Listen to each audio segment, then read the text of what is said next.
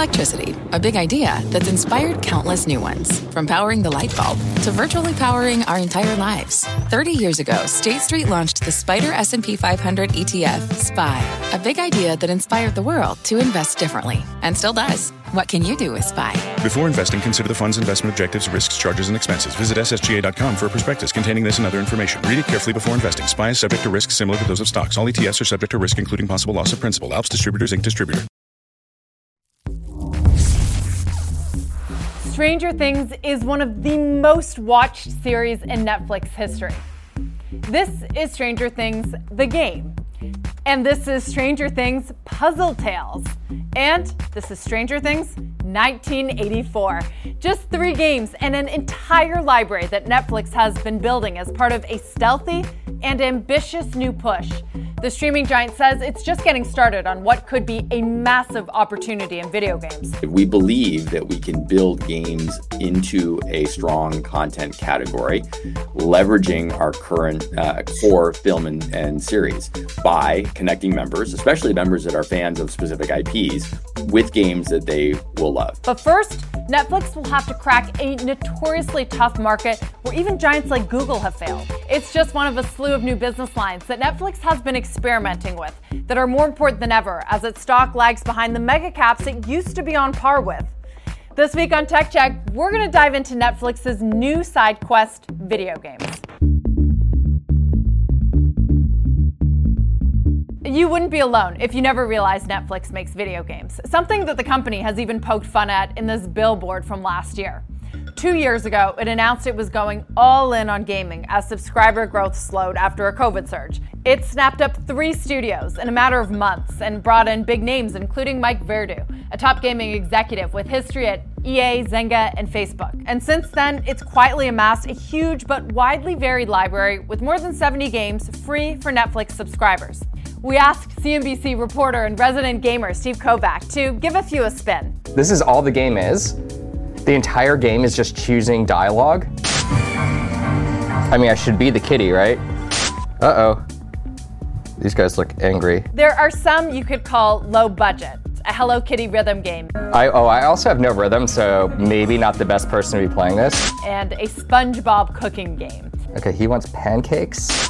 But there are also mobile versions of beloved indie hits like Kentucky Road Zero, 12 Minutes, and Immortality. There's well-reviewed exclusives from Netflix's in-house studios like the open world Leia's Horizon that's been called a mini masterpiece. Dear Freddy, we're on our way to France to help you win the war. Or a sequel to the award-winning Valiant Hearts that Ubisoft launched exclusively with Netflix. And finally, not as prestigious but perhaps most important to Netflix, spin-offs of their own intellectual property. For anyone wanting to know what it's like to be one of our singles on Love is Blind, just download the Love is Blind game on the Netflix mobile app and join in the fun. Dating simulators based off Too Hot to Handle or Love is Blind. I'm already bored of this. A basic version of a chess app following the Queen's Gambit storyline. This really is chess for dummies. Arcade and strategy games based on Stranger Things.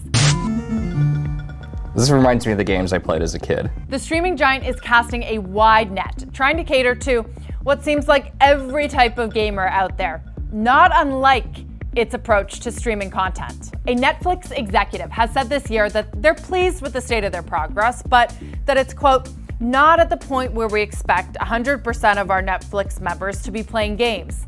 In fact, that number is currently more like 1%, with an estimated 2.2 million daily gaming users out of its more than 240 million subscribers. So could that be as good as it gets? Activity has been on a downward trend since hitting 2.7 million in January 2023. Part of it, lack of promotion. One user writes, they have some great games, but it feels like they don't want any of their users to find and play them. We have to do it by gradually improving consumer awareness, which was seen as when we launched other content categories. You can think about unscripted or you can think about film. That broadly lifts overall engagement metrics as consumers learn that we're a place to go to find games. Another reason, just how hard it is to even access the games. They're not on the Netflix app. Instead, users are redirected to the App Store where they have to download a separate app for each game. So you hit Get Game, it gives you another pop-up, which kicks you into this mini App Store. and then install, and then you can do it. The Journal reports that only about half of subscribers who press the Get Game button on the app actually go on to play the game. Another possibility, Netflix could just be getting started with a new and even more ambitious project in the works. In mid-October, Netflix announced the US beta for what could propel its aspirations to its greatest heights, cloud gaming. A way to play its games right on your TV by using your phone as a controller. If Netflix knows anything, it's the subscriptions for content model.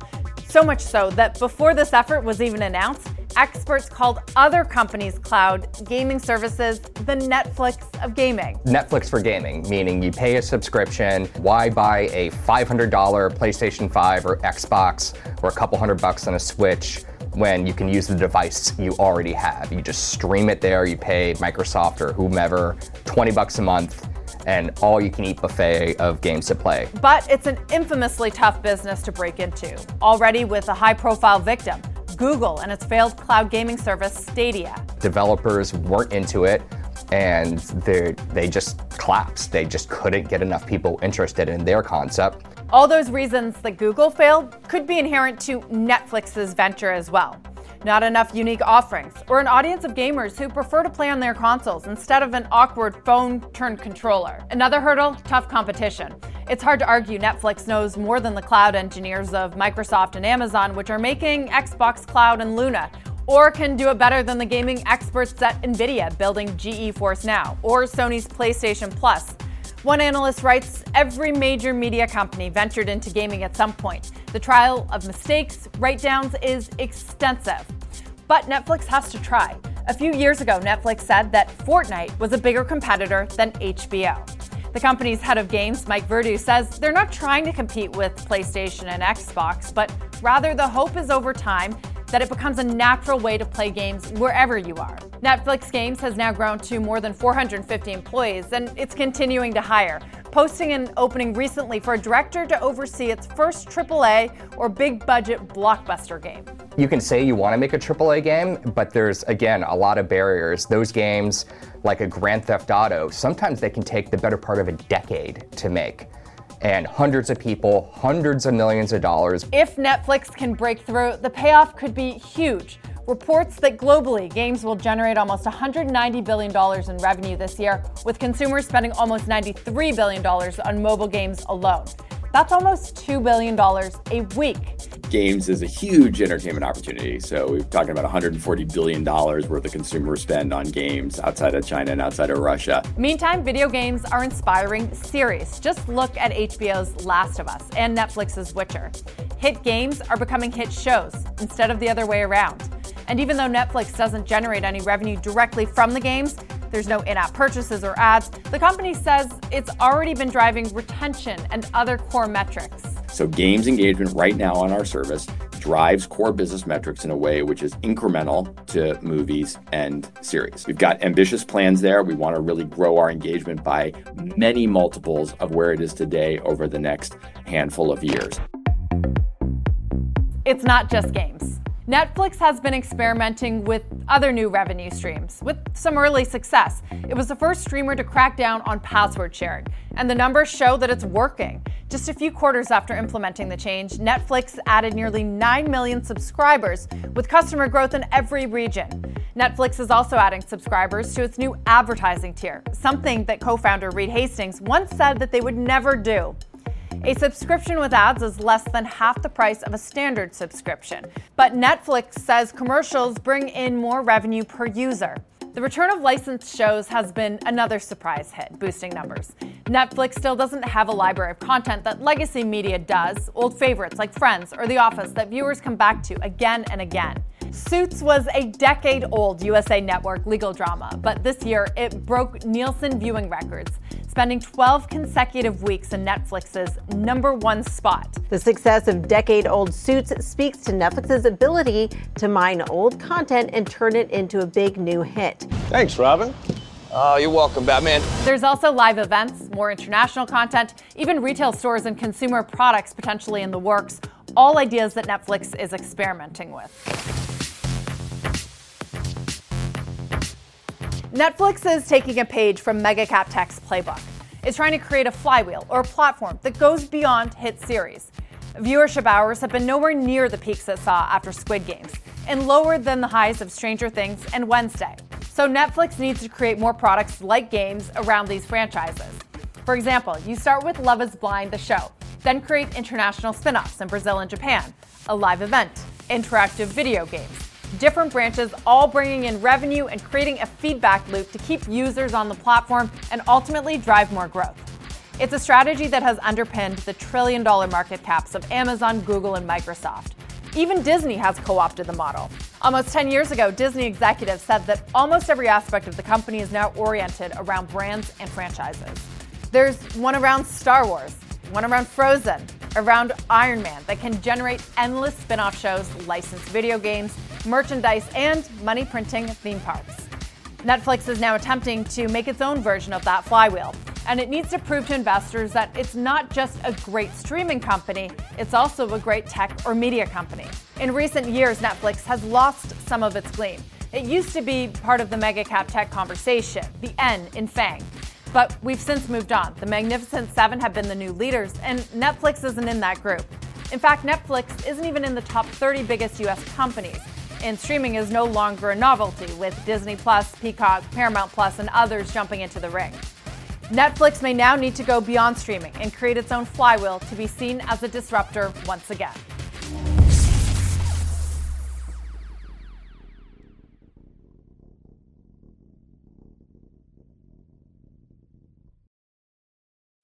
When you need mealtime inspiration, it's worth shopping Kroger, where you'll find over 30,000 mouth-watering choices that excite your inner foodie. And no matter what tasty choice you make, you'll enjoy our everyday low prices, plus extra ways to save, like digital coupons worth over $600 each week. You can also save up to $1 off per gallon at the pump with fuel points. More savings and more inspiring flavors make shopping Kroger worth it every time. Kroger, fresh for everyone. Fuel restrictions apply.